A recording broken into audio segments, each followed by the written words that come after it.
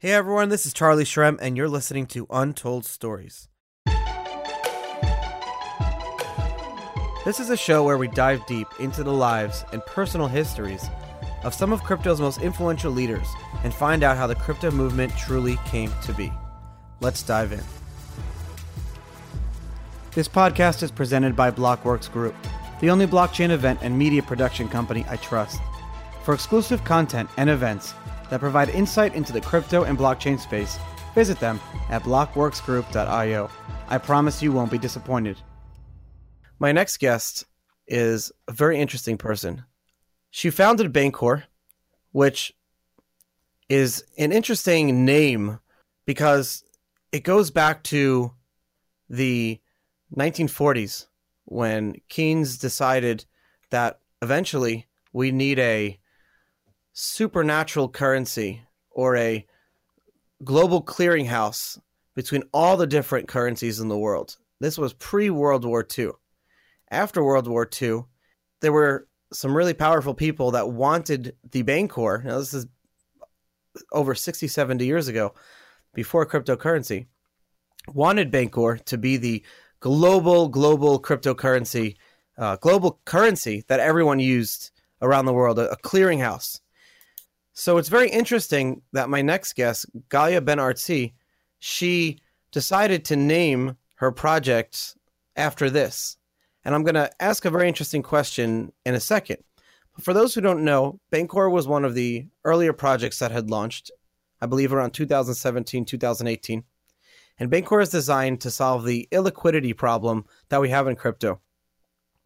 It's a network that allows people to change from one token to another token without having to rely on centralized exchanges, but at the same time not having to even rely on decentralized exchanges. Rather, the protocol itself allows for liquidity to be passed amongst all these different coins and tokens. Galia, thank you so much for coming on the show today. Yeah, thank you for having me and for the warm intro.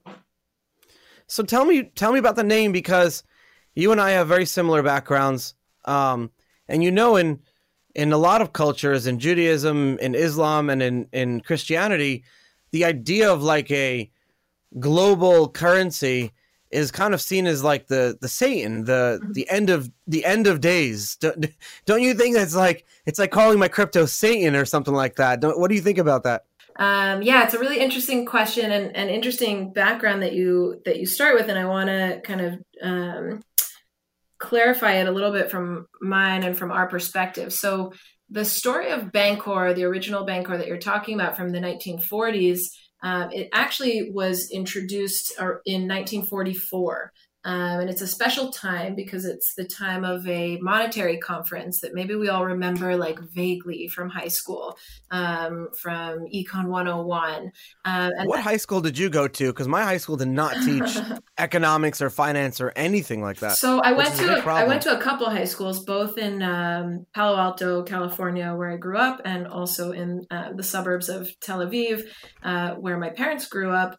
And in neither one of them did I learn about what I'm about to share, but it did ring a bell for me from early kind of history and econ classes, which is the Bretton Woods Conference of 1944. So this is kind of a global monetary conference that happened not before World War II, but quite during World War II, actually towards the end of World War II, and the end of the war is on the horizon.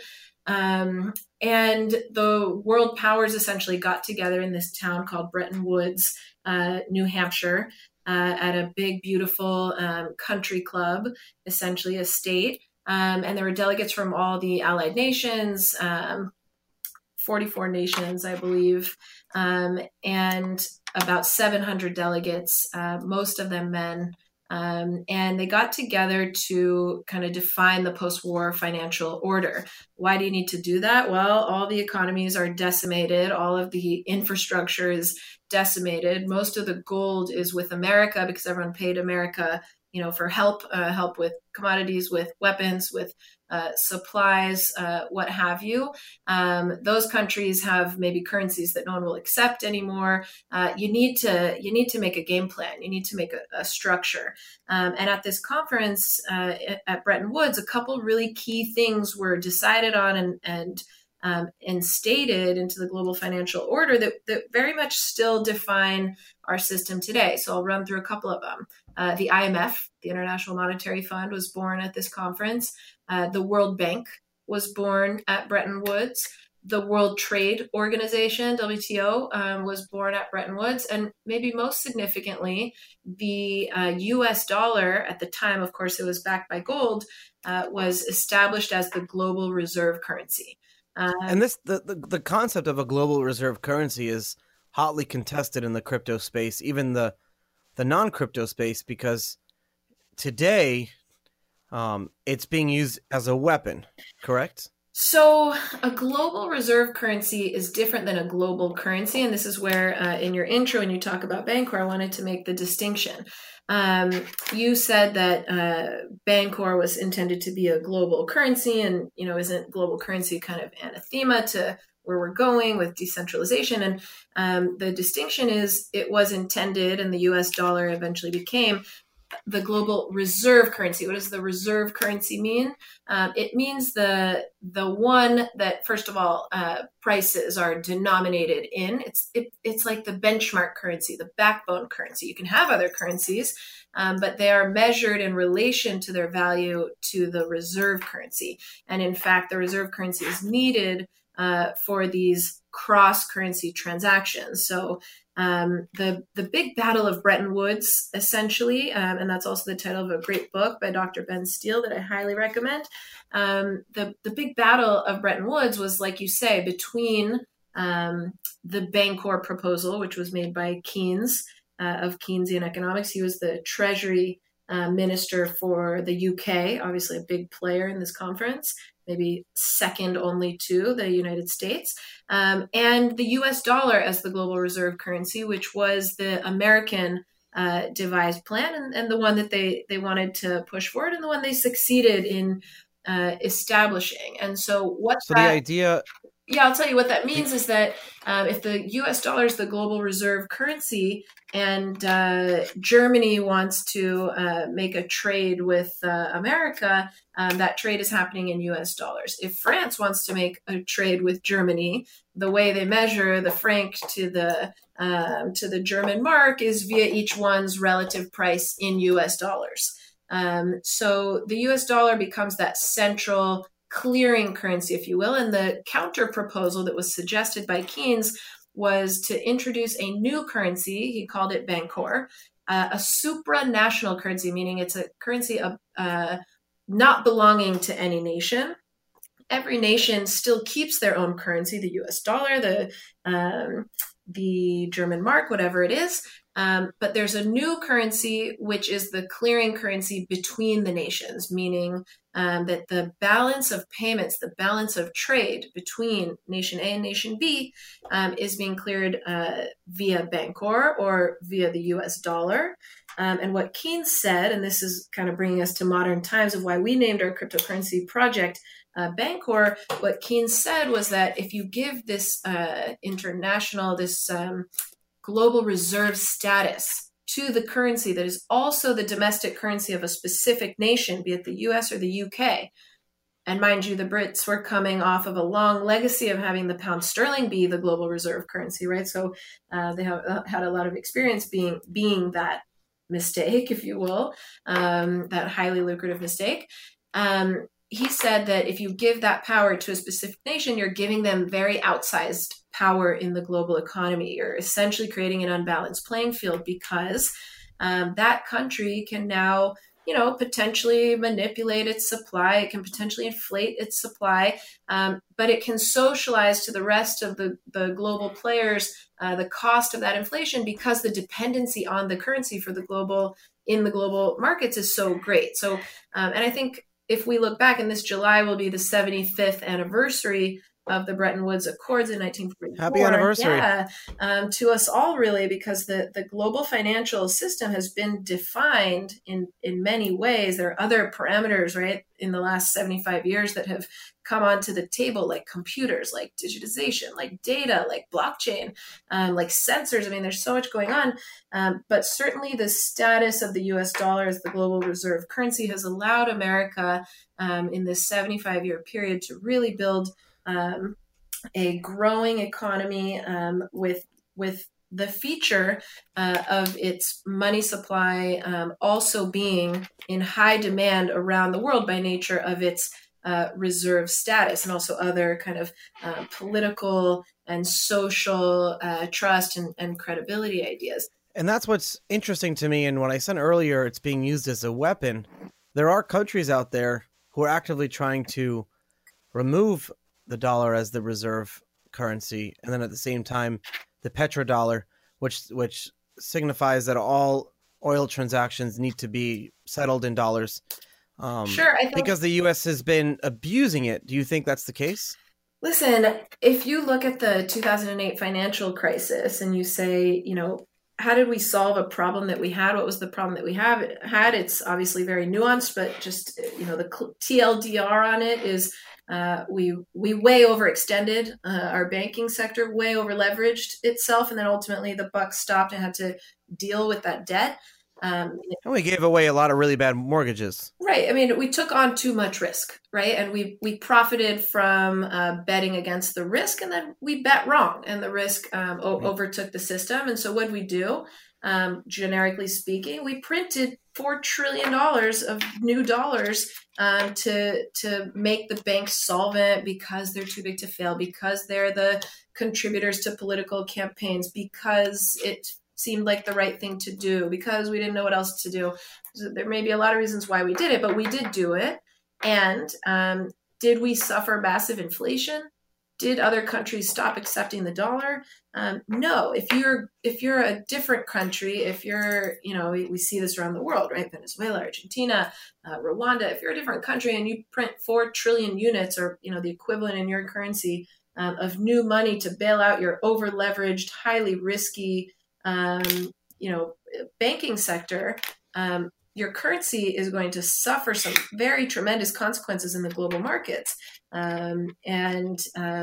You could say that the global reserve status of America and a bunch of other features of America, but that one is certainly one of them, kind of insulates, protects, and in a way outsources or socializes the costs of bad behavior to other players in the global financial system because of that unique status. And so when we set out to build Bancor, what we wanted to create was a kind of currency infrastructure. We wanted to revive the actual Bancor idea using cryptocurrency. Yeah, we wanted to create a financial sort of infrastructure that was designed for balance, that was designed to kind of constantly calibrate, recalibrate to achieve balance in the system. To your question about, weaponizing and things like that, I think what we're seeing play out, and again, this has many nuances to it, but what we're seing play out is a great imbalance, right? When one country is so imbalanced with other countries, then you get the 99%, you get Occupy movements, you get the calls for a new Bretton Woods, you get the calls to replace the global currency with everything from the Chinese national currency to gold to Bitcoin to, just anything else. I think one of the challenges with these cries for change is that often what they're suggesting is more of the same. Right? Should it be the U.S. currency, or should it be the Chinese currency? Should it be the Russian currency? Should it be gold? Should it be Bitcoin? And I think the Bancor idea and what the Bancor idea was kind of inspired us to think about was, can it be something better? Can it be something that's decentralized? Can it be something, importantly, that's not for profit? Can it be something that doesn't, by its very nature of being the very hub, good questions, center, backbone currency of the system, doesn't by default give some, really imbalanced benefits or really imbalanced deficits to different players in the ecosystem? And now we created the Bancor token and the Bancor protocol and infrastructure, not for to play Keynes and try and implement a global supranational currency for all the nations to jump on board with. We looked at a more kind of personal use case to something near and dear to us, which is in the bottom up economy. If you're creating so new you're taking a lot of different ideas and thoughts and wants that have been asked or spoken about with fervor since the early days of Bitcoin, since 2011. And some of those thoughts are, a lot of people in the early days, like myself, got involved because of the crypto anarchist movement, through the libertarian movement, through some of part of the anarchist movement. And the idea is to basically create, allow Bitcoin or crypto to be this global settlement cryptocurrency. So that's one idea, and that's an idea that you've had. The second idea, and I'm happy you touched on it because I was trying to get to it, was your Bancor bypasses or transcends. I like that word, transcends the Fed. Your idea, your project, Bancor, transcends governments, and it allows that settlement currency or that settlement network to be used by individual people and not needing to be delegated or abused or manipulated by respective governments. And it's not because we don't want to have to trust these governments. They're good at whatever they're good at. But if we can bring it down to a personal level by each person, me here in America doing trade with someone in Zimbabwe or someone in China, and being able to access or utilize this global settlement layer, it could potentially solve not just trade or banking, but it could solve world peace. Why not, right? Why not? You got it. It's a bottom-up approach. So it's basically, it comes back to the question of what is money at all, and why can't people just create money? So the folks behind Bitcoin, maybe you know them, maybe I know them. They created Bitcoin. Now we look back, Bitcoin is money. It's not as liquid as dollars. It's not as, well known as gold, but it's certainly on its way, and it's certainly usable as money. There are many, many places where you can is that a Bitcoin problem, though? and you can get the thing that you want. Is that a problem, though? Because it became money, it can't be a settlement layer? It's not a problem at all. It may have trade-offs like you're describing. It's not a problem at all. What I mean to say is that Bitcoin, from our perspective, and Bitcoin really inspired us to then create Bancor. Bitcoin was the first user-generated money in history, in modern history. It was the first money not created by a nation or not created by a multinational, like a corporate, like think of airline miles or other things that are issued that can then be traded for goods and services or for other monies. It was a social experiment. Bitcoin is the largest socioeconomic experiment the world has ever seen. And so the question that we asked ourselves was, okay, how does this scale? Not how does Bitcoin scale, though we hope Bitcoin scales as well, and it's a huge part of our education in this space. But how do more people create more money? How do we remove the monopoly power of money creation from wherever it exists today, whether it's feds, central banks, or corporates, centers of any kind? How do we give the power of money creation to the people? What is preventing people from creating money? And what we understood was that this liquidity between money is the problem. Why? Because unless your money launches with the ability to be globally adopted, like everyone knows it, or even just nationally adopted, or even outside of your friend group adopted, your money isn't very valuable. Your money is more like barter. Your money is more like social capital between some people who like each other or like the idea or like the project or like the restaurant. But in order for your money to actually be money in the way we conceive of money, that it's a token that can be redeemed for goods and services from society, even if that good is a different token that you may want. In order for it to be money, it's got to be liquid to other monies, or else we're always going to be in this chicken and egg game that the money isn't adopted enough to be money, so it's not money. And so our question that we asked was, how do we allow small, new, custom, niche monies to actually be money in the system?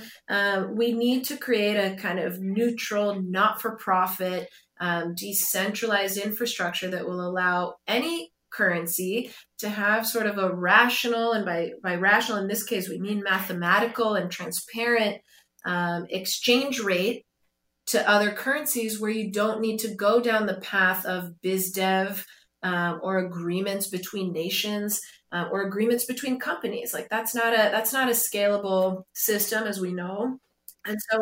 And you need adoption. Yeah, and so that's how Banker was born. Is how do you get adoption when you need adoption to get adoption?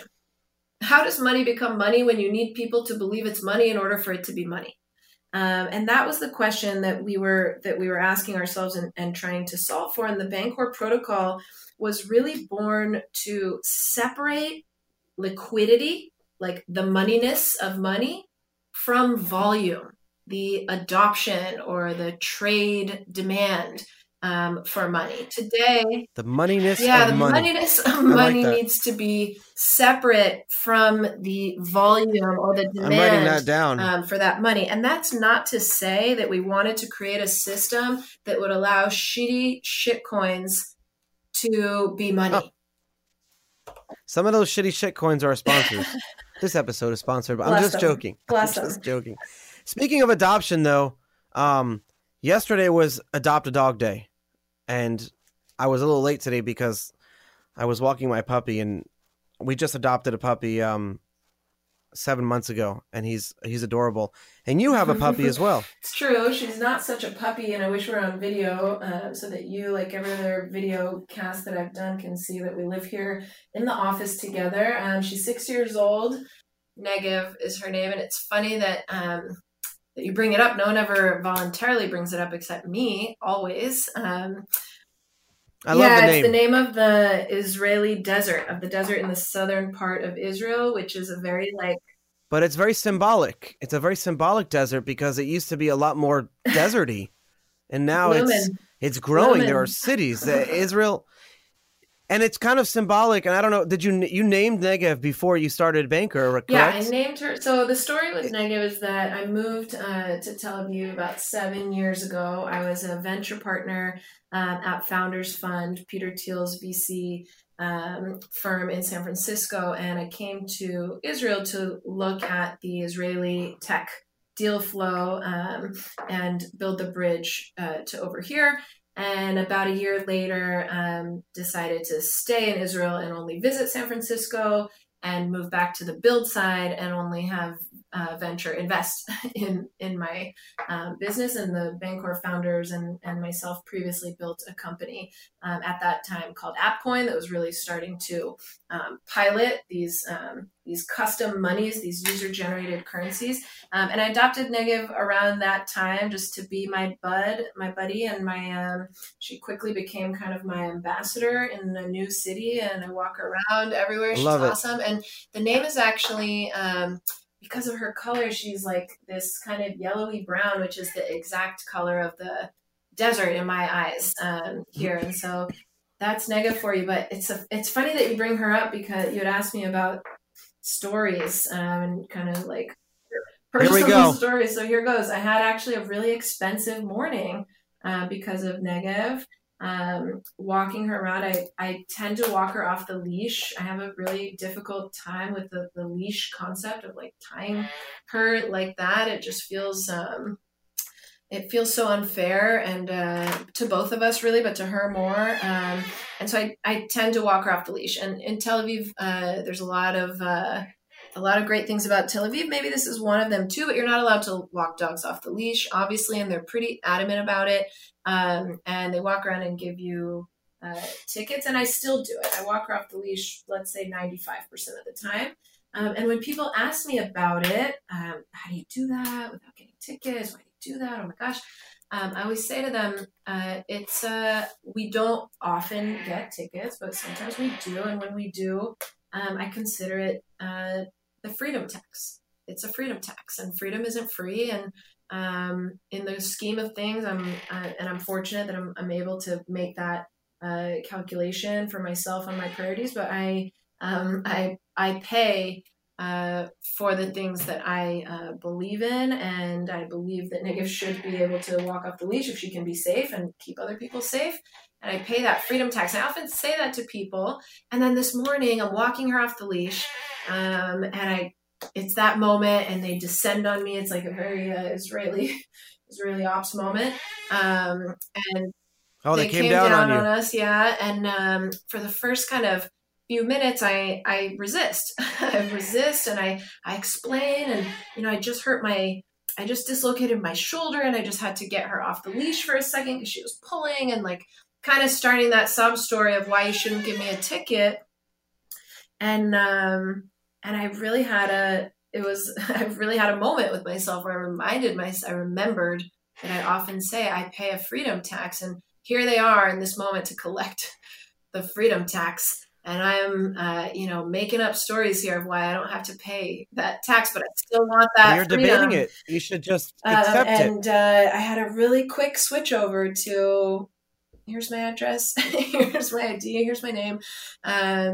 Send me the ticket, and it was such an interesting moment because I think about this a lot. Just integrity, and it's fine to make the decision to yes, do the leash, or no, do the leash, or yes, pay the tax, or no, pay whatever you decide is cool. But the consistency of integrity, if you take pride in, the way that you quote unquote get away with this, or the way that you handle this is by doing X, then freaking do X, and don't make the guard feel bad about his job because he caught you doing the thing you're not allowed to do. You chose to do it. You know what the cost is. You said you're willing to pay it, so pay up. Steve Jobs had a very similar attitude. May he rest in peace. He would drive around without a license plate because he didn't want people to know who he was. And he said something similar. He didn't call it a freedom tax, but in an interview, he said something like, I don't mind being ticketed because I'm willing to pay for my privacy. But it's a very similar concept, yeah, right? So we're probably not exactly the same. Me and Steve, bless his memory. But it's also funny you bring him up. Another untold story is that I grew up a couple blocks down the street from Steve Jobs in Palo Alto. And my brother and I, who's also my co-founder at Bancor and at all of our businesses before, used to walk our dog, our family dog, Houston. We used to walk him in circles around the Jobs house, for the chance that one day, not a glimpse, for the chance that one day we'd bump into him and we'd pitch him straight up on our business. What would you have pitched? So we've been in consumer apps for a while, our whole career really, which is 15 years for me or so, 17 or so for him. And our first business was a company called Mytopia, and we were making multiplayer games for PDAs, which would eventually become smartphones. So PDAs were like the Palm Pilot, if you remember. The Palm Pilot. I had one. M100. A lot of people had one. Oh man, growing up in school, that was the thing. I used to have a Cyberco too. I don't know if people remember Cyberco. We didn't have those. I didn't have those personally, but the Palm Pilot became, if you remember, the Palm Trio 600 was the first official kind of smartphone. It was a Palm Pilot that you could also had a huge antenna on it. You could also make a phone call, and then it became the Trio 650, and then Windows Mobile issued a version of it that had Windows instead of Palm OS, and then Microsoft went down that direction with the Moto Q, and then BlackBerries got colored screens, and then they started making phone calls, and here we have the iPhone. and that was the business that we were in. We made the first multiplayer games for those devices. Was the iPhone your idea? Because you were in that space, you're walking your dogs, you're pitching Steve Jobs. This is an Untold Stories podcast. The story that's untold is that poker, Texas Hold'em, on iPhone was our idea. It was our idea. We actually preloaded. So we had a really successful game called Multiplayer Championship Poker Texas Hold'em Edition. It worked on Palm OS, Windows Mobile, BlackBerry, Symbian, all the platforms. We've had this interoperability mindset in our business kind of from the beginning, this cross-platform, now it's cross-chain mindset, which Bancor supports as well. And we put that game, the poker game, on, what did we put it on? We put it on an iPod. We put it on an iPod. And we put one on a Trio, like a Palm Trio that had a SIM card, like was actively an active phone. And we put it in a bag and we wrote him this extensive letter from his neighbors, dear hero kind of thing. And wow. We put it in a bag and we literally put it in his gate. Like, so wait, so can I, and we said, what if the iPhone had these games on it? What if the iPhone had games on it? I need to say something. So you essentially put these games on, right? So you essentially put this game on 2 separate devices. Now, does that mean that these devices, people can play with each other? Yeah, it meant that you could have an 8-person poker game where each person at the table was playing on a different operating system. One person. Okay, so do you realize what you're telling me, right? You essentially, and this is what I like to get at, in your brain, since you were a child, you've been trying to figure subconsciously your life goal, it seems like, is to solve a similar problem. So here you are a long time ago solving a problem of illiquidity of poker players on one device. So you said, instead of having one device be the main device where people can play poker on, I'm going to allow poker to be played on 8 different devices. And this was the pre-smartphone era. This was pre-iPhone. So this wasn't something that was even conceptualized back then, correct?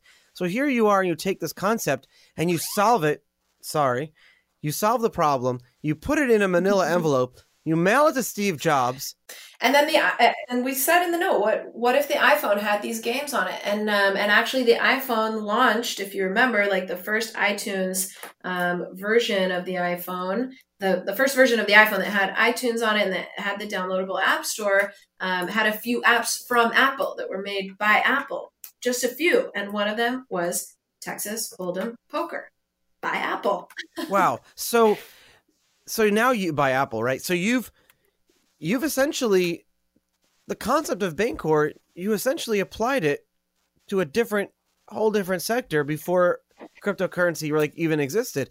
So now you took the same problem that you focused in crypto, and you looked at that problem and you said, I'm going to solve it the same way I solved the problem of interoperability on various smartphones with playing poker. Yeah. Isn't that insane? Like how it's like such a good crossover. Have you ever thought about that before? It feels insane sometimes. I don't think it's insane. I think it's consistent. And the thing that we have always kind of looked towards and that has always informed, I think, our work and our life, I'll speak for myself maybe, is collaboration, is interoperability, is connectivity between But this people. is not just collaboration. This is a very specific solution. It's that interoperability that is the flavor of life, if you will, that is culture. So as someone who grew up in Palo Alto in the 90s, also in the 80s, but also in the 90s,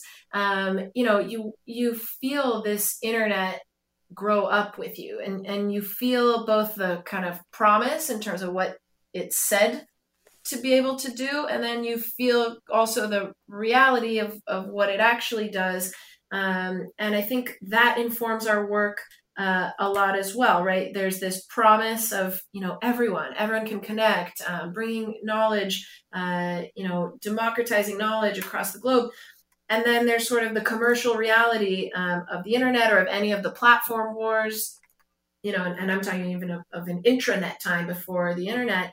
And the reality is a little different. I think that's what makes us so excited about blockchain and decentralization, is that the people who grew up and kind of watched some of the pitfalls of that industry are the ones at the wheel at driving and also financing and also regulating and also all the things in this industry. And we have an opportunity to kind of really upgrade how this works. So when I say collaboration in that case, what we meant is that a good poker game is not limited to only people who have Palm OS pilots.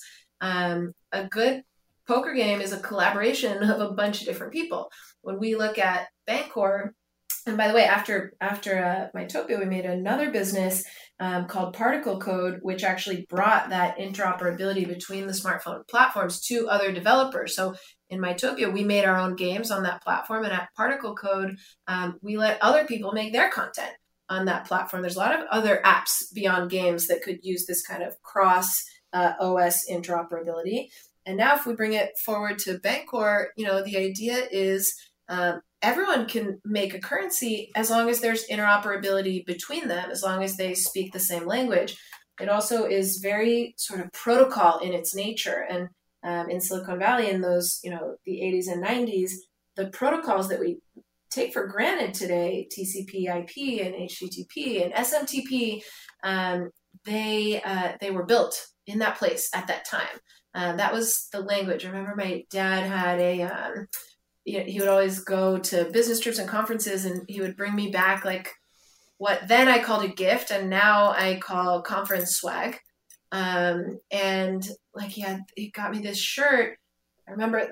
What was conference swag? Well, I'll tell you exactly. It's almost embarrassing, but it was there was this shirt and it said "Parlez-vous SMTP." Because the conference was in Paris and it had this Eiffel Tower, and they were pushing SMTP as the protocol for email, and that's what it said, and like that was the shirt, and I wore it all the time. I want that shirt. I want that shirt. Don't anymore. So it's that shirt, and it's the Synoptics shirt, and it's the 3Com shirt, and the Bay Partners shirt, and the Oracle shirt, and that was the language of the time. Was what is the language of the internet? What is the interoperability standard that lets everyone plug in? And that's really what we think a lot about at Bancor in terms of the protocol, and what I think of in terms of collaboration. Because if you go one layer down from the Bancor protocol as a interoperability network for tokens, and you actually zoom into any one token, tokens are interoperability tools for communities, for groups of people. That's what money is. Money is a technology that we use to collaborate. If you were alone on an island, just you would not need money, and you would not use money, and you'd not care for money.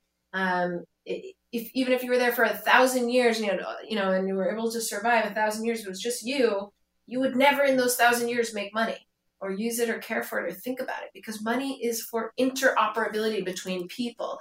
It's how we cooperate, literally, how we coexist. And when we can trade with people and communicate with those people without having a centralized or another larger institution like a government telling us how to trade or what to say or what to think, we will eventually stop hating those people, no? Well, I don't know the answer to that, but I can say that, if you believe in freedom, and if you believe in people, that like the base nature of people, if they don't feel threatened, if they don't feel scared, is to be good, or at least to coexist or live and let live, then yeah, you want the most interoperability possible. Also, if you believe that so much of our problem and our challenge comes from essentially power struggles, then the more you can reduce these inequalities of power, the more you can change the leverage game so that people are on the same playing field. I think the less struggle you'll have on that front. It's thoughts like that eventually give me the strength and help me sleep at night, knowing that there's a possibility that we're involved in that coming together of the people and allowing us to all stop hating each other. You and I have very similar childhoods. Like you, my parents unsuccessfully tried to make Aliyah. We talked about it. We spent a lot of time back and forth in Israel. I went to some schools. I went to yeshiva in Brooklyn. So we had pretty different childhoods. Yeah, right. But well, your parents actually did it. Well, first of all, your we're parents reverse actually did commuting. it. My parents came from Israel to America. Oh, they came from Yours may be Israel to the other America way. for Also, California and New York. Let's talk about apples and oranges. East versus West. But you did what I've always dreamed of doing. My dream was to make Aliyah. In fact, I tried many times, and my parents would hide my birth certificate and things like that, so I couldn't. I tried. Actually, I walked in. I was in Israel, and I walked into the office of the IDF, and I said, "I'm ready. Like, I want to enlist." I was 20 years old, and my parents wouldn't send me my birth certificate because they didn't want to let me do it. You can understand. It was my, parents not wanting their children in military conflict. Sure, but it was more of wanting to be a part of something. The feeling of wanting to be a part of this greater movement. Did you have any of that growing up? Yeah, definitely. I love living in Tel Aviv. I absolutely love it. I grew up in Silicon Valley, also a great place, obviously, to live and to grow up. And I've never looked back, not even a day, since moving here. And it's not without its problems. There's tons of problems anywhere you go, certainly in the Middle East, certainly in Israel. But I think when it comes down to it, these are the problems I want to have. And it's Tel Aviv specifically is a really great city, great weather, great food, great beach, really walkable, very dog friendly, amazing industry. If you're in fashion, you can do great work here. If you're in business, you can do great work here. If you're in technology, you can do great work here. If you're in 3D printing, like everything. But what gave you that connection? Is very thriving here. I think that. What gave you that connection? You traveled a lot probably when you were younger, but eventually you made Aliyah. You moved to Israel. Why? That's what I'm trying to get. I think that the Silicon Valley upbringing makes technology kind of the language of progress, the language of our generation, and the progress can be good and it can be bad for sure, but it's certainly progress and change. I think that language led me to kind of discovering a bridge between Silicon Valley and Israel. I mentioned that I was in that role kind of professionally on the venture capital side for a moment, and kind of that connection between the sciences and the innovation in Israel and then the capital and the markets in California always felt like a really natural bridge to build. And yeah, I love the story of the collaboration of these people. I get a lot out of Jewish wisdom in general, even though I'm not practicing. I don't practice religion very. Me neither.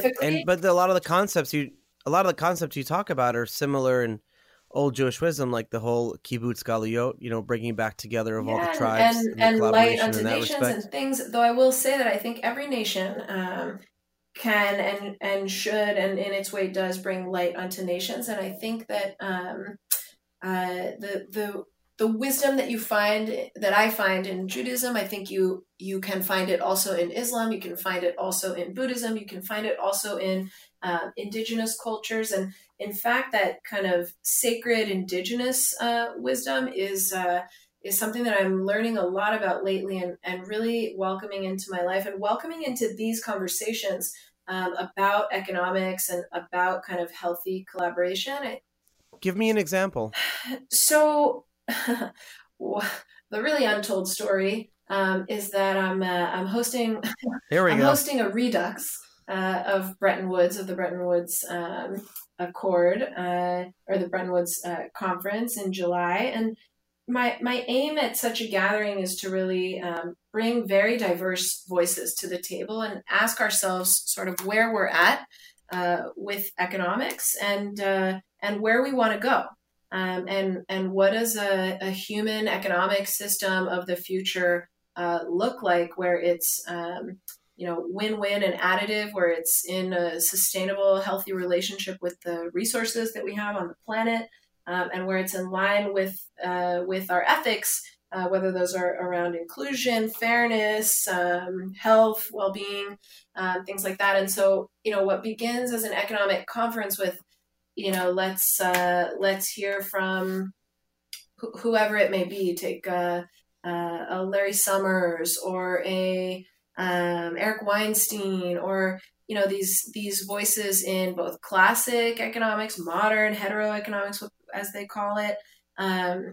Let's also get a Sacred Instructions. Let's also get Sherry Mitchell is her name. She's a Native American legal activist, and she wrote a book called Sacred Instructions: How to Bring That Wisdom to Change Making. Let's talk about The Chalice and the Blade, a book also that I love to recommend, which looks at kind of feminine and masculine models around coexistence, domination versus nurturing or collaboration.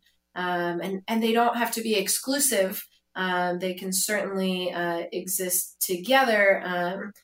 They need to be balanced. And the interesting thing about balance is that it's a constant aspiration, right? Because the moment everything is moving, and so the moment you get to balance, you begin to get out of balance in a sense, right? It's like the moment we got tech that made us more efficient, we got over hyper efficient and like don't look each other in the eyes anymore. The moment we do this, we do that. Like things are very are very fluid and are very much in motion. And so if balance is something that you strive for, it's something that you're always striving for, in the sense of kind of correct and recorrect. Do you strive for it? I do strive for it. I can't say that I feel anywhere close to achieving it. As you may know, and others in the field know, these jobs in cryptocurrency, in startups in general, and they're not unique, right? Jobs are hard. Lots of jobs are hard. These jobs are really hard, and you can lose yourself in them. Certainly, I think that in the hours and in the global nature of it, and there's a crypto event every minute, and there's 24/7 media, and there's always someone attacking you, either you or your tech or your industry or your whatever. Your dog? And there's you today.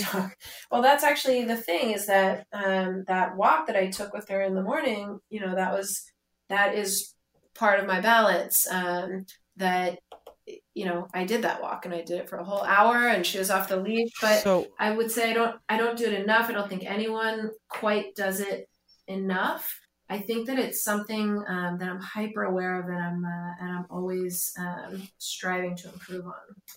But most people aren't. So you're talking about balance, and to be balanced and to be conscious of the need to be balanced. Think of 5 spokes in a wheel of a bicycle, right? If one spoke is off, then the whole chain falls off. To be balanced, you need to be grounded.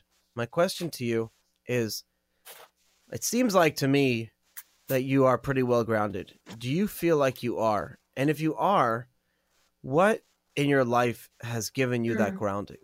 You talk to drug addicts, you talk to former addicts, you talk to alcoholics, you talk to anyone who's been through a very traumatic event in their life, good or bad. And it's something like that's their grounding moment. For me, it was getting handcuffed at JFK Airport and then going through the justice system, serving 18 months in prison. And that's something that I'll always, until I'm 120 years old, I'll always remember that as, hey, don't do something stupid, because that can happen. Was there any moment for you like that? Am I grounded? I'm pretty grounded. I think grounded is also a personality type. I'm very detail oriented. If you're in details, you kind of have to be grounded, because you're very aware when details are being missed or overlooked. I think that the balance for me actually comes from the different configurations in my life that bring a little bit more maybe air to the ground, right? Because balance is not, for me, in my conception of it, balance is not about being grounded. It's about, if you're grounded, having air and vision around you. If you're airy, and if you're airy and, in the vision layer, then it's about having grounded, detail-oriented people around you. And that's why I say that I think collaboration is really the key. And I even made this Facebook status update once, which I don't do often, but I came home from a day and just pulled out the phone and I wrote, And it was during the AppCoin days, which was a long battle that we fought to try to get those products off the ground. Talk about too early, right? Trying to get community currencies off the ground in 2013, 14, 15. But I wrote, if content is king, collaboration is queen. We have this idea that content is king, and I tend to resonate with it, that, you know, the artists and the brands and the ones with the content that people, and we see this play out with Netflix and HBO and Game of Thrones and Amazon and all that. Content is king, and people want that content. And king and queen together in general is a balanced construction. And queen brings collaboration, because if you're content king, but you're alone at the top, or you're such an asshole, you're not going to get the kind of distribution and recognition that good collaboration could get you. And so I think that groundedness is great, airiness is great, fluidity and extroversion is great, and fire and introversion is great. It's all potentially great. What's the greatest is kind of the balance. And again, it's not equal. And for everyone, we're not wheels with 5 spokes. We're each very unique shapes. So balance for any of us looks a little bit different, but we know it when we feel it. And I think that's kind of the guiding principle for me. So at Bancor, my co-founders, and bless them, everyone brings really different and really super powers to the table, and hopefully together the collaboration is balanced. And I think. What if you guys disagree on something? What if we ever agree on something? That's a shorter podcast. We disagree all the time. I think that's the beauty of the beast, in a sense. I think one of the best ways to fail is to surround yourself by people that agree with you all the time on everything. We certainly have really different opinions about almost everything. I would say the trick, and we're by no means at the end of our journey to get there, but the trick seems to be figuring out how to hold space for different ideas, even the ones that are the most repulsive to you, or the most upsetting to you, or seem the most just retarded to you. And something actually I wanted to bring up with you in terms of your show and just how we are in our industry in terms of talking across ideas. You've got your Bitcoin maximalist and your altcoin enthusiast, and you've got your EOS, fans, and you've got your, there's a lot of different ideas. What do you call Ripple people? What are Ripple people? Well, like you just believe, you know, the EOS fans. I was like, what do I call them? I don't personally call them anything. This episode is sponsored by Ripple Labs. And listen, if it were, and you know, that's cool. The cool thing about Ripple or anyone else sponsoring your show is that, you know, that's a collaboration. To give the resources for your project to take off is a collaboration. And I think that I'm not sponsored by Ripple. I'm just it's a metaphor, you know, and in fact, I encounter this a lot with things that I try to get off the ground. And we talk about a lot in the industry. You know, there were those, there's a lot of people that hate all the speculation that's come into the industry, right? And certainly all the speculators on all the ICOs and all the tokens, all the markets, certainly brought a lot of chaos and a lot of negative side effects, a lot of people getting wrecked, a lot of bad attention in the media, a lot of misunderstanding about what we're trying to do in the space, generically speaking or broadly speaking, certainly brought a lot of negative outcomes. But it also brought in a lot of capital. It also, you know, brought the conversation into the mainstream. And so when people hate on speculators or hate on regulators or hate on entrepreneurs or hate on bankers, anytime there's hate, generally there's a missed opportunity for a better collaboration. A lot of those speculators eventually become the CEOs of our companies. Sure, that's one outcome, and a lot of the capital that came in is empowering teams that are and will build real tech and make real progress here. I think one of the really hard things about innovation and entrepreneurship, if you will, is that before people know about it, before it works, there's a long, painful, you know, sweaty history of it not working, but getting closer to working. And those people don't usually get the credit. Eyal Herzog, my co-founder, one of my co-founders here at Bancor, he's our chief product architect. He had a company in the early 90s called Contact.com. And it was basically Facebook. It was, everyone's got their contact, like their contact card. That's like their name, their this and their that, and what they do, and blah, blah, blah, blah, blah. Between the contacts, you can talk and chat and friend each other and all the things. And there are many, many stories like that of many, many products and innovations and ideas that got us closer to Facebook. In the narrative, we only know Facebook. And, if 5 years from now, there's some blockchain that you and I don't even know of yet, but it's the one. Will Ethereum, be there within the story? Will Bitcoin be there in the story? Will EOS be there in the story? I don't know. I feel like Satoshi, when he wrote the white paper, he did credit a lot of the earlier failed projects in his white paper, B-Money and Hashcash and our POW, RPow, and a few of the other ones. That was one that Adam Back. RPow was the one that Hal Finney had conceptualized. Yeah, I think it's one of the greater things about what he or she did. I think that credit. The first person to walk through the door gets shot. Yeah, and the one to run up the hill takes the arrows in the back and all the things. And I think it's a really it's a really hard. It's a really hard part of this job because there's no other way to do this job. There's no other way to succeed but to fail. There's no other way to invent Ethereum, but to try, for years and years and not invent Ethereum until you do. And there's no other way to invent whatever comes next after Ethereum and solve scaling or whatever it is without inventing Ethereum and having it not scale yet. And so I think that one of the biggest opportunities we have in crypto and in global economics and in general is learning, and it's kind of an individual and collective process, but learning how to have conversations with people we really disagree with.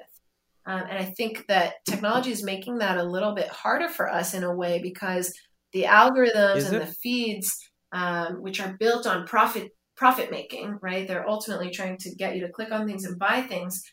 The way that you are the most comfortable clicking on things and buying things is if you are the most in your comfort zone, if you're hearing things that are the most appealing to you, if you're seeing products that are the most specific to you, if you're getting endorsements or positive feedback from people that you admire and that you like and that you trust and that you've heard of. There's some really good TED Talks on this topic where that echo chamber that we're finding ourselves in is actually making it much, much harder for us to talk to people we disagree with, which is where most of the opportunity is to grow and to progress. I think we see this playing out in our industry between kind of entrepreneurs and regulators. We see it between the platform, the crypto tribalism, that kind of thing. Certainly in politics, we cannot have a conversation anymore about different ideas of what to do. And I think that actually, for us here at Bancor, at least, it really reinforces the idea of working on interoperability. We're not trying to propose the currency solution that's going to work for everyone. We're trying to propose an infrastructure that allows people to suggest their own currencies.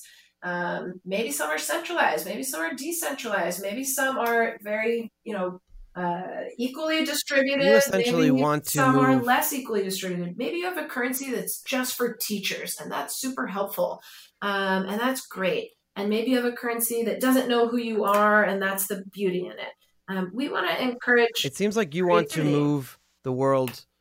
It seems like you want to move the world to a less top-down approach or pyramid-like approach to a more. It's more of a web-like structure. A web-like structure. How will that change? How will that change the world? I mean, what we talk about that all the time, but not just with technology, with cryptocurrency, but if we could change the whole world and how us as human beings act and react towards things, and do things and treat each other as humans, how will that give us what that world looks like? I think that in a way, and this is not an original thought by any means, but it seems that with power comes oppression. And so these pyramid-like structures where... I thought you were going to say great responsibility because that's a Spider-Man quote.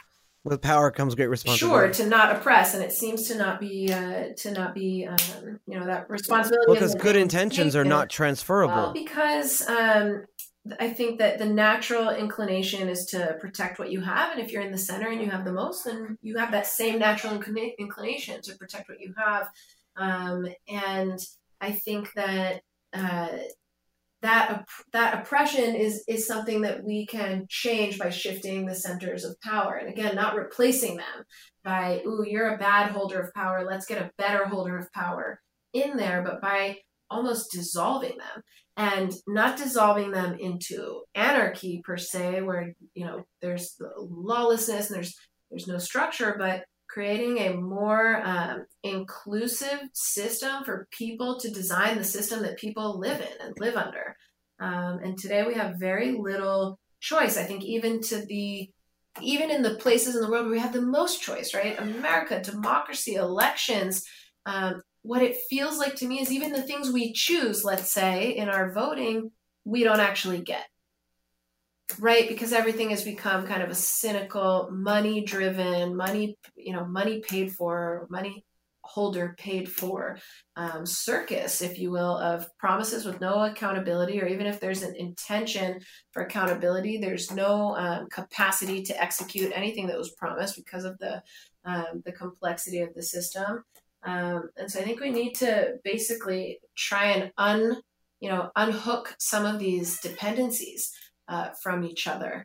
And that's something that blockchain seems like it has a lot to offer towards, because it allows us to make things more transparent, make things more immutable, program different codes, program other codes, create interoperability between different programs and code. And I think that that's kind of what keeps us really excited about the opportunity that this industry has to play, like you said, a constructive role in moving forward.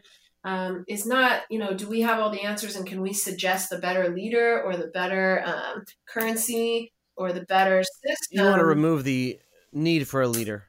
Yeah, you want to let people try to lead, and you want to let the people who choose to follow a leader live in that space, and for these different spaces to be interoperable in a sense. You need to put the kind of the parameters around where one person or group's How does that work in real doesn't life? impose on the other person or group's freedom.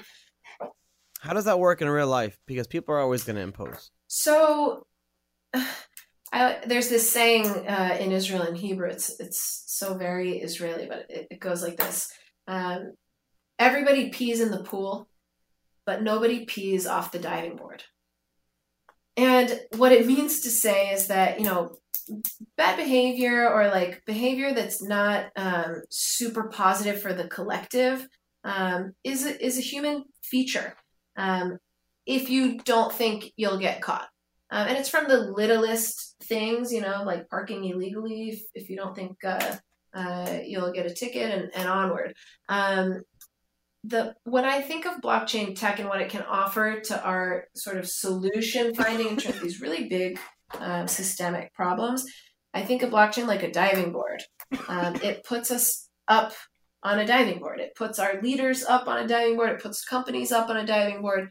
When you can see things transparently, what's happening, take departmental budgets for the government. Like, let's put it on a blockchain. Let's see exactly, what is being spent on what.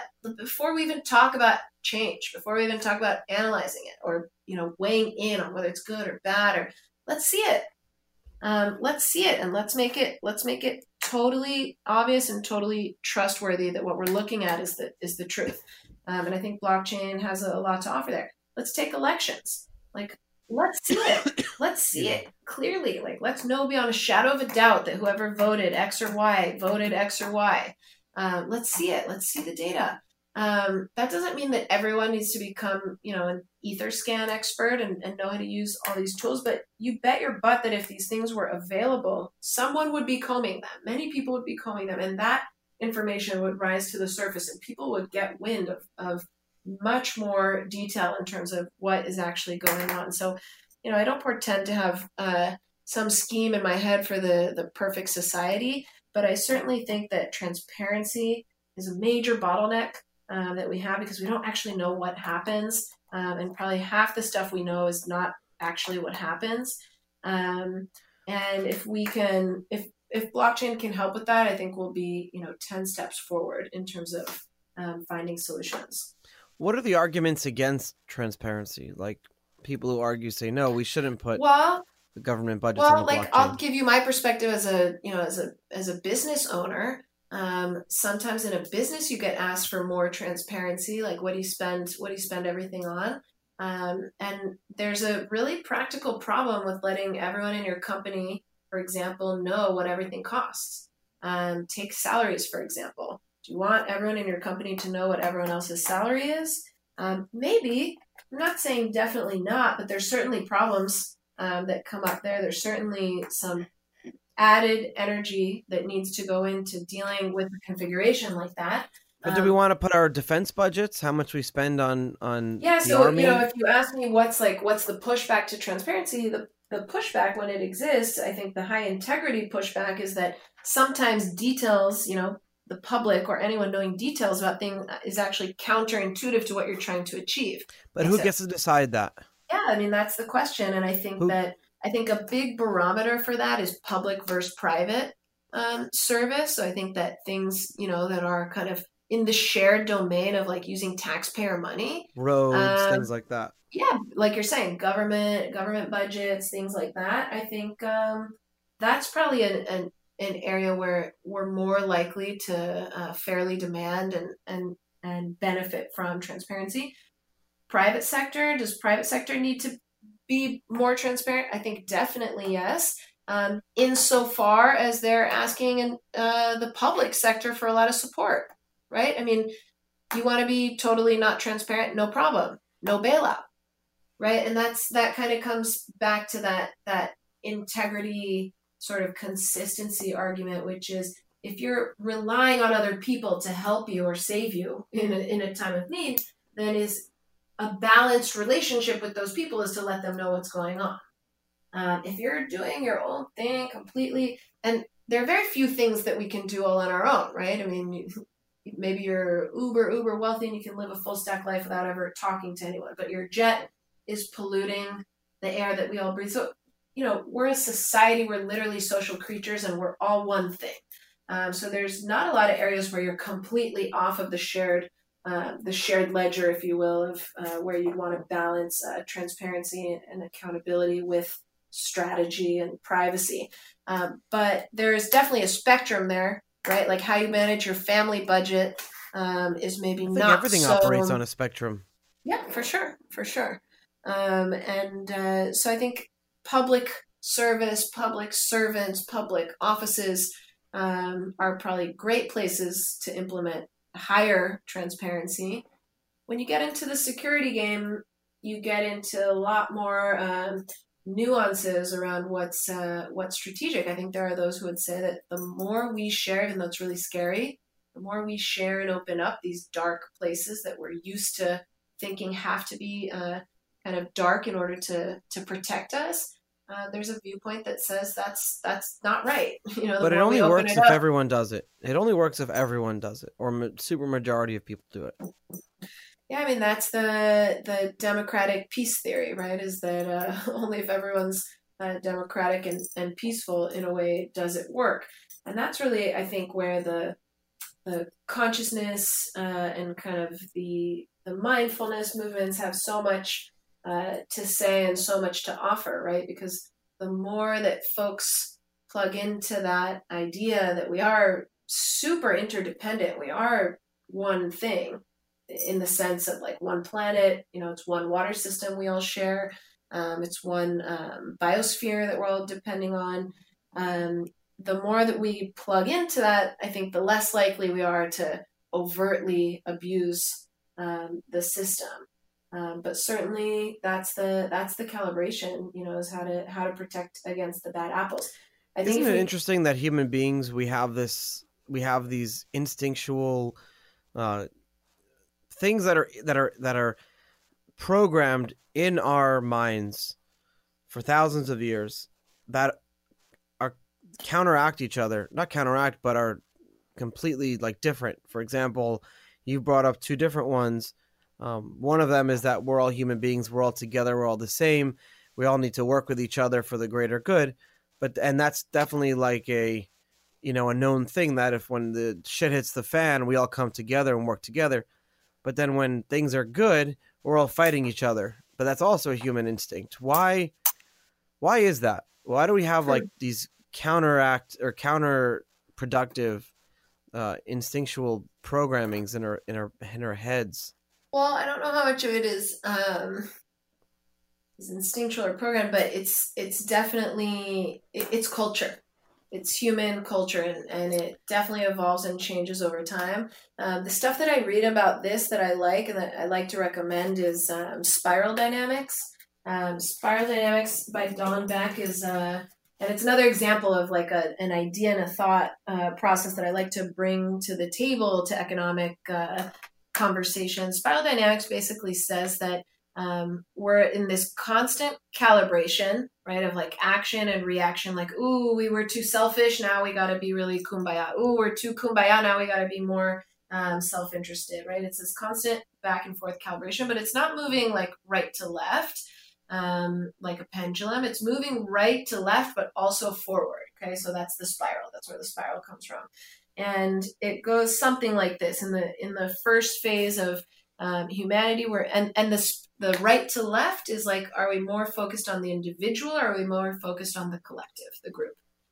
So at first, you're an organism, and early evolution, and the only thing you care about is your organism, getting enough food, getting water, whatever, sex, whatever you need to survive, multiply.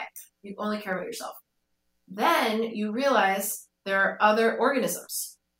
Okay, and now together, like that's your best chance of succeeding, of thriving, of multiplying, of growing. So now all you care about is the collective. Then you take, and that's kind of like a very tribal, like the tribal time. Then you realize there are other tribes, and those tribes can take your food, take your resources, take your women, whatever.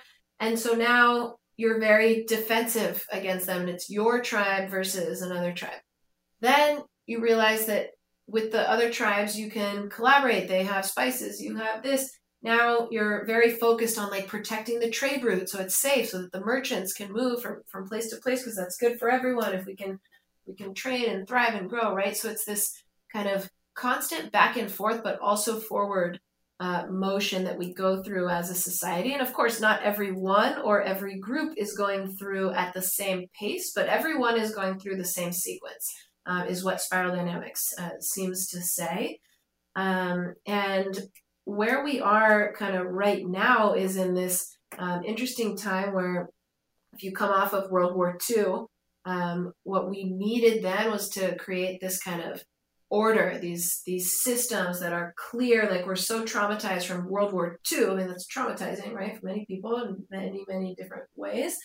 We need now order. We need cultures. We need rules. We need laws. And that's when you get into the Cold War. You get into our rules and cultures and laws and ideas, and their rules and culture and laws and ideas. But it's a very systems-oriented approach, and your loyalty is to the system, right? Your loyalty is to capitalism, or your loyalty is to communism.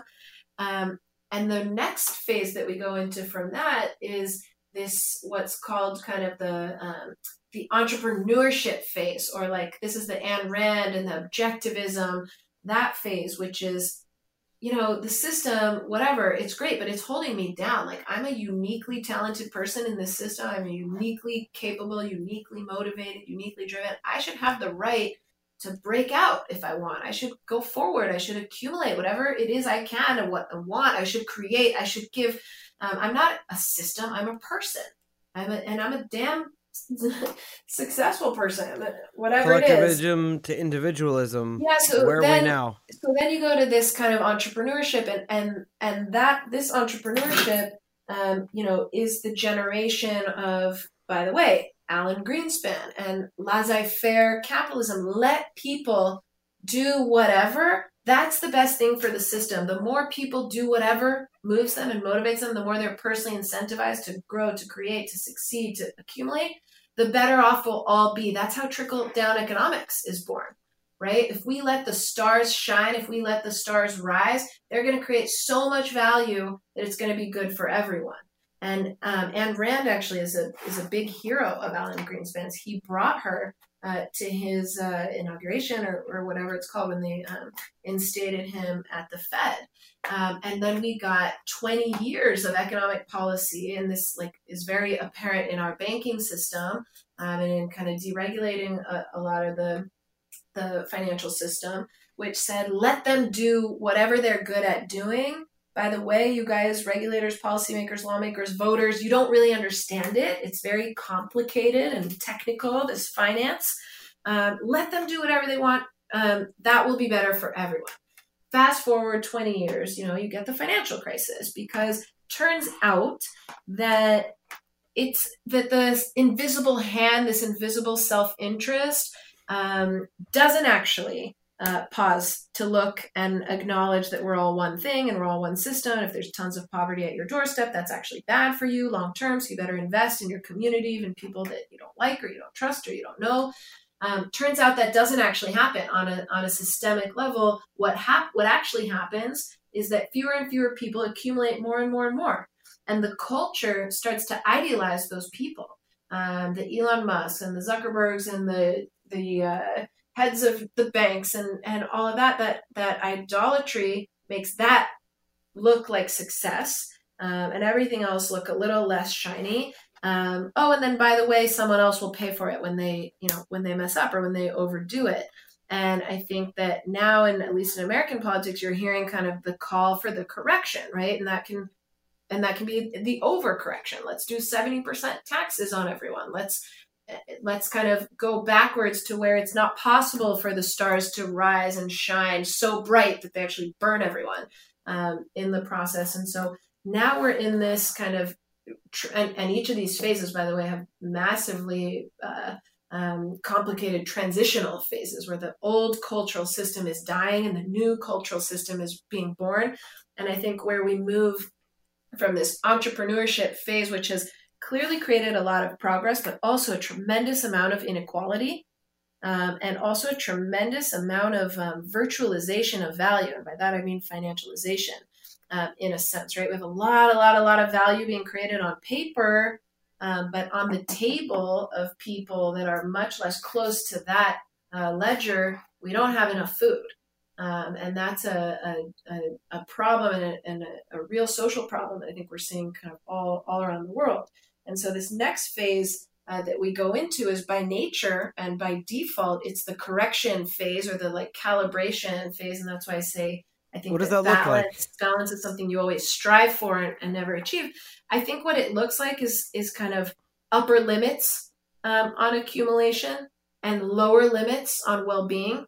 I think it looks like, which doesn't mean communism, right? It doesn't mean equal. You said before that I thought all people are the same. No, people are definitely not the same, but are people all valuable, and at the very least are people all by nature, by humanness, entitled to have the chance, a good chance at clean air to breathe and clean water to drink and a safe place to lay their head and a healthy possibility of childbirth and all the rest of the basic things. Yeah, for sure. And if we don't believe that, then we need to either look in the mirror and tell ourselves that we don't believe that. We need to maybe make a change in how fast populations are growing or things like that. It's not the direction I think about too much. But I think that upper limits and lower limits are certainly a kind of calibration. It's not saying everyone's the same, but it's also not saying do what you will, and we hope it all works out. I think that regulation needs to work much, much closer in partnership with the stars of these industries, whoever they may be, in order to really understand the technology quickly, and the technologies or the financials quickly, and come up with the right rules that make the game fun to play. I don't think that the financial crisis, anyone would say that like the banking game is fun to play, or even the people that were Definitely not fun to play. succeeding the most in it, right? The heads of all these banks, and I think that so that's one thing that it looks like. I think in terms of globalization, maybe it looks like more balance and calibration in terms of what multinationals and corporates are expected to do for the world in exchange for the wealth and influence that they accumulate.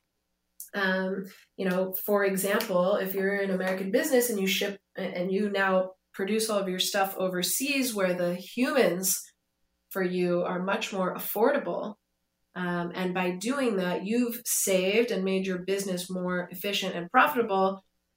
And yet at the same time, you've also kind of removed yourself from your local community in terms of offering local jobs and local wages. And then, there's a balance there that's needed.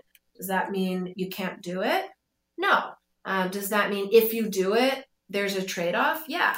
Does that mean that... Like what? What's the trade-off? If there's cheaper labor somewhere else? Maybe you pay higher taxes in your home country. Why? Exactly for that reason, that what you do when you say just accumulate profit, whatever you need to do to make the most profit. Shouldn't we want to focus instead of on penalizing someone for that? We focus on instead here asking ourselves, why am I outsourcing the jobs to somewhere else? And what can I do to make my country more competitive to eventually bring the jobs back? I think you do all of those things, but the reality of the race to the bottom on profits is that you move those jobs there because those people are accepting less money for your work. And so if you say, okay, just be competitive, accept less money for your work, that's fine. But then you need to make food more affordable. Then you need to make houses more affordable. Then you need to make, then you need to remove subsidies from corn farming or whatever. I think you're definitely making me start to question some of the things that I always thought were true. Listen, I think that's the thing about balance. Everything that you thought was true, there's another perspective on it. It doesn't mean that it's always right or wrong, or you're always right or wrong. But it definitely, there's definitely a balance to it. And I think the real question we should be asking ourselves is, what are we aiming for? What are we trying to achieve? Like as a society, as a government, as an industry, what is it that we're aiming for? What are you trying to, and we'll end with this, but what are you aiming for? Like when will you be happy with not only where we are as humans, but where Galia is in the world? When will I be happy? Next podcast, I'll be happy. Yeah, tune in next time for when I'll be happy. I'll tell you. I'll answer your question. You're not an end of the tunnel person. No, answer my question. I'll answer your question. When we'll be happy is when here at Bancourt, so to speak, is when anyone who wants to can create a currency for their community, for their project, for their next music album, for their things we can't even think of yet. And when those currencies can be freely and fairly traded between people on an open infrastructure that is blockchain agnostic, and that is mathematically governed, and that separates volume from tradability, and that allows for this continuous asynchronous movement of value between people and between whatever people think is valuable. So that's when we'll be happy. And it's, it's not tomorrow. It's not tomorrow that we'll be happy. It's a little further out. But isn't it the journey that makes you happy, not the destination? And that's exactly the thing is, when you strive for balance, and I mentioned it before, and you realize that you never actually get there, you just constantly have just been there or will be there soon. You realize that that's actually the game. So we're happy to never pee on the diving board. To never pee in the pool. The game is to, of course, it's to enjoy the journey. And I would say that I personally feel extremely, extremely fortunate and blessed and lucky to be able to do this work, and I do this work because I can, and because I can, I must. And that's a really good situation to be in, regardless of how it all plays out. Will people ever stop peeing in the pool? No, people won't stop peeing in the pool. Definitely not. But people won't pee off the diving board, and there'll be more diving boards. And if you want to lead, and if you want to get benefits from society, and if you want people to follow you, then you'll have to get up on that diving board. Kalia, thank you so much. Hey everyone, thanks for listening. New episodes of Untold Stories go live every Tuesday at 7 a.m. EST. Links to our Apple and Spotify channels are in the show notes. You can also follow me on Twitter, Charlie Shrem, to continue the conversation. See you next week.